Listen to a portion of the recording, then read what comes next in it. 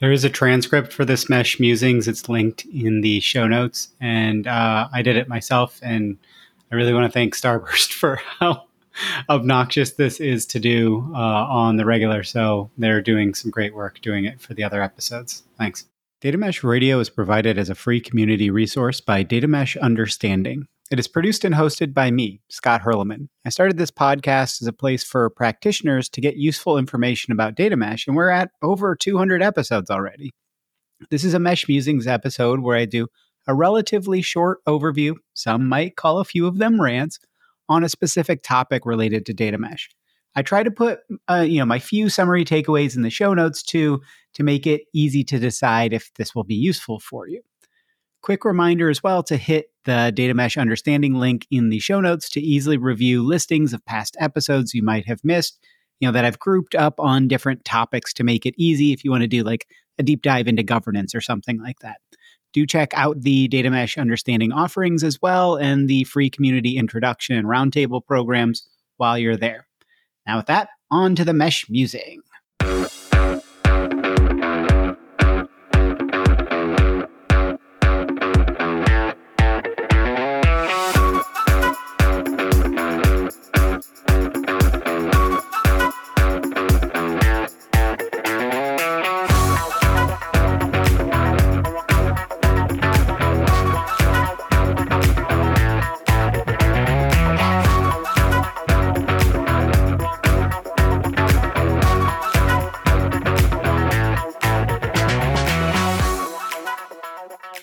Okay, so on this Mesh Musing, if I sound it's a little frustrated, it's because this was 90% done, and then that file just didn't save, and I lost it all. And then I woke up to find out a friend had passed. So, yeah. It's probably a little less more formal than what I wanted to get out, but I still wanted to get it out ASAP so people can start the discussion. And many of the episodes referenced won't be out for a while. This isn't some trick to get people to sign up for the Patreon, but they are often the most recent episodes, so they're in my mind. And the Patreon is up and running. There are about 10 episodes up there. And anytime I reference an episode above number 39, it is completed, but not released, and it is available there. So what am I talking about here? Buy-in in general. This is all based off of what I'm hearing from my interviews, not personal strategies, as honestly, I don't people that well.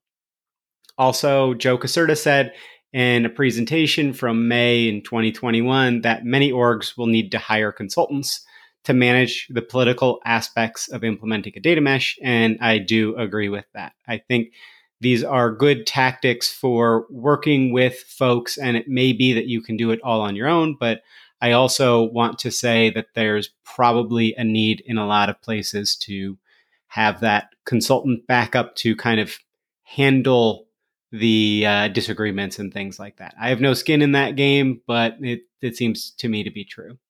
So driving buy-in and data mesh. This has been a question I've received repeatedly. So let's break it down first by persona so we can figure out buy-in strategies for each type of person.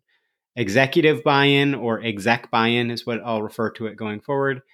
Data engineering / IT buy-in. Some people think of IT as being the domain teams, but I'm using it kind of the way Con Chow did in his episode of kind of the general people that have been stuck in between the data producers and the data consumers historically, and developer / domain buy-in. Before we start, there are 2 episodes I think are specifically useful to listen to for thinking about buy-in at the high level across personas. Angelo Martelli of Vanderlande, which is episode 27, and Scott Hawkins of ITV, which is the episode's up on the Patreon now. It's scheduled for late March or early April, depending on a couple of things. So it's going to be around episode 50 if you're listening to this later. Angelo has a framework specifically for driving buy-in that I think is very useful and can be leveraged in a lot of places. And I think Scott crystallized a ton of things for me. Both also mentioned pretty extensively not trying to do a one-size-fits-all approach, and that you really have to do your homework on knowing, understanding how your organization works to be able to gain and keep momentum. Then figuring out how each team works is slightly easier, but still important. Again, that one size fits all approach. You can't copy paste from one organization to another, and you can't really do that necessarily from one team to another. You've got to kind of figure out what that person, what works for that person, or what works for that team, and what doesn't. So let's start with exec buy-in. If you do not get exec buy-in, your initiative is probably stuck. You need funding to move forward. You can't really skunkworks a data mesh implementation, in my opinion. It just won't get you where you need to go. You also need exec buy-in to be able to fall back on when maneuvering for other buy-in, for being able to offer carrots or, create sticks. You'll see why later. I'm going to refer to Angelo Martelli's episode again. First, start by proving you have a problem. What issues are you having around data? Is it lack of agility? How long specifically does it take to get data you need? Is it constant data quality problems? Okay. How often are those occurring? And what are the impacts from a data quality issue? Is it the slowness of an enterprise data warehouse when you think about being able to be agile? How long does it take to make a change? How many people are involved in making that change? Go and not just say, we have this pain, but here is what that pain actually looks like, and kind of draw the pain out, draw the boundaries around it so people can really say, oh, you're not just saying, I don't like the data warehouse. It's, okay, this data warehouse is causing us to be slow in this way, and it means that we can't react in the way we need to scale our business. So going to execs, especially ones not inside the IT, data realm, and trying to pitch, quote unquote data mesh, is probably not going to work. You might as well just call it unicorn farts. I actually kind of recommend changing data mesh in all of your documentation that's going to be displayed to teams outside of those core to pushing the data mesh initiative to unicorn farts, literally replacing the words data mesh with that, so you don't try to introduce it as data mesh. Data mesh isn't the point, and it's so easy to get bogged down in what is data mesh and people going and trying to read up on it and getting confused and things like that.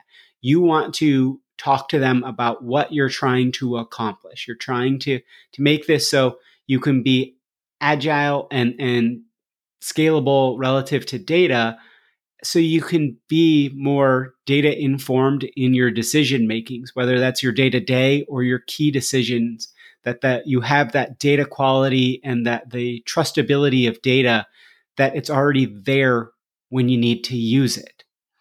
So Marius Inger, in his episode, which is slated for early April, somewhere around 50 as well, mentioned, what does data mesh actually change? You need to come to execs with that. If there is an approvable pain, all you have is a potentially fun sounding project for some people in IT and data. I think Sheetal Pratik talked about in episode 24, what she had talked about is really helpful for putting in front of execs to get the initial go ahead. Lay out your proof of concept scope, what you are trying to achieve, your resources that you need to be able to achieve that, etc. You aren't trying to boil the ocean. You are trying to get a solid, easy win on relatively low investment for both money spent and time resources spent, right? You may be trying something different. And if that's the case, we'll talk about POCs and how you want to really manage that proof of concept in a future mesh musing. But I think that's one area where you can get yourself into a lot of trouble of trying to talk about, and this is where we're going to go with it, versus, hey, we're trying to prove out that this thing works. There is obviously some white space here where you need to fill in the blanks, but that should at least get you to a place where the executives can see the pain of your current data woes. You've proven out that there's a problem. You may have to also prove out what if you solve that problem, what you think will be the outcome. And you don't want to tie yourself too much to, and we're going to have an 80% increase in revenue or anything like that. But just tying that out and really talking to what is the pain, and maybe what is your initial use case pain, right? You're going after a specific use case with your POC. You want to find that and get them bought in. Now, going forward, again, once you've done your proof of concept, you can lay back on, here were the problems that we're proving out, and here's what we're doing to solve those or to tackle those. Now let's go to probably the easiest folks to convince in most organizations: data engineering and or the IT folks. In some places, like Con Chow talked about at Northern Trust, which the episode's going to be about episode 45, and it's scheduled for March 21st, unless we have a takeover week then. They are one and the same at Northern Trust. Data engineering and IT are basically the same teams. Khan talked about, for some teams, it was very easy to drive buy-in because they experienced a few too many of the middle of the night incidents with data downtime. Playing to that point is pretty crucial. If the teams don't have that historical trauma, that historical experience, there are some useful ways to get data engineers bought in around showing them how gaining domain knowledge is good for their careers. And the folks building the platforms, which often the data engineering folks are part of building that platforms, they really like putting together some complicated technology, so that can be fun too. I think getting data engineering buy-in is very, very situationally dependent. But a lot of this is, hey, we see how difficult it is for you to manage the pipelines and everything when you don't have the context really about what's going on with those pipelines, and then the upstream breaks because the application schema changed and it just broke out from underneath you, and then you have to work to pick up the pieces. And I think that's something that people are going to be pretty in tune with at a lot of organizations. Okay, the one that everybody's kind of been waiting for, how the heck do I make these grumpy, awful to work with developers give me what I want, dagnammit? I'll start by saying flip that attitude around. There seems to be a lot of folks trying to really just press the data out of the domain teams, and that isn't going to work well. Let's split this into two pieces for getting these domain teams, these application development teams, to be bought in. First is getting them excited and interested, and the second is aligning incentives. We keep talking about aligning incentives, but Scott Hawkins really laid out a good framework for doing that. So getting them excited and interested, and start by giving them a chance to actually participate in what's going on here. So in episode 37 with Odin and Gjoran at NAV, they talked about literally giving the teams cake to entice them to put a data product on the mesh. And, I think that's a fun way of thinking about it, of saying, hey, we're not making this the end all be all up front. We're trying to work with you. We understand that you can choose what you want to do. In general, you can choose your own priorities. So we want to make this something that's positive for you. And of course, pairing with them to see how they would actually tackle challenges, and then, seeing what frictions they have and reducing those frictions through a platform they will actually want to use. That's pretty important too. So, and again, they had mentioned that teams really can choose how they prioritize. So you can't just try to use a stick and say, give me what I want. Carrots are really helpful here. Jessitron, aka Jessica Kerr from Honeycomb IO, it's episode 41, which is going to be releasing early next week, talked about giving developers agency. Autonomy is just freedom with no real resources. Agency is the ability to choose how to meet the challenges, but with a lot more backup, with that help. Jessitron talked about, and others have mentioned this too, telling developers why this matters. How is the data used? Be specific. You can talk to them about how their changes have caused downstream breakages, but in a blameless way. Create a space where you can share those stories of those changes, and that it's not you broke this. It's, hey, the way we've been doing things is broken. So we want to fix it, and we want to give you the space to do that. And it's just in general, I think Jessitron's episode is really great about developer mindset. And if you want some human factors and blameless learning around data mesh and how to really think about a lot of this stuff, Tim Tischler's episode is coming up in a couple of weeks. That will be somewhere around 45 or so. And I think that'll be super helpful. Talk to the teams about how you're going to give them the space, the time, the resources to actually do this. Again, Marius Inger's episode, which is going to be around number 50, early April release, talked about learning data is a legit increase in cognitive load. You must let them know that you understand that and that you're going to work with them on that. You're not just piling on additional work. Even if you give them the resources to tackle it, that cognitive load matters. It's big. So let's sum up that stuff again. So tell the domains why this matters, how their data is going to be used or is being used, and how we can improve the organization through this. Let them know you have their back. You won't start with asking them to deliver the moon and the sky to the palm of your hand. That they can start and build muscle and figure out how to really share this data. Depending on how far down the path you are, talk to them about what defaults and simple decisions you've allowed them to make, right? That you've made it so that they can go off the path if they want, but you've created that happy path for them. That easy path, it means low friction, so they can get moving, especially if they don't have necessarily the most complex domain. Let them understand, or let them know that you understand this is increased work and cognitive load. And again, you have their back.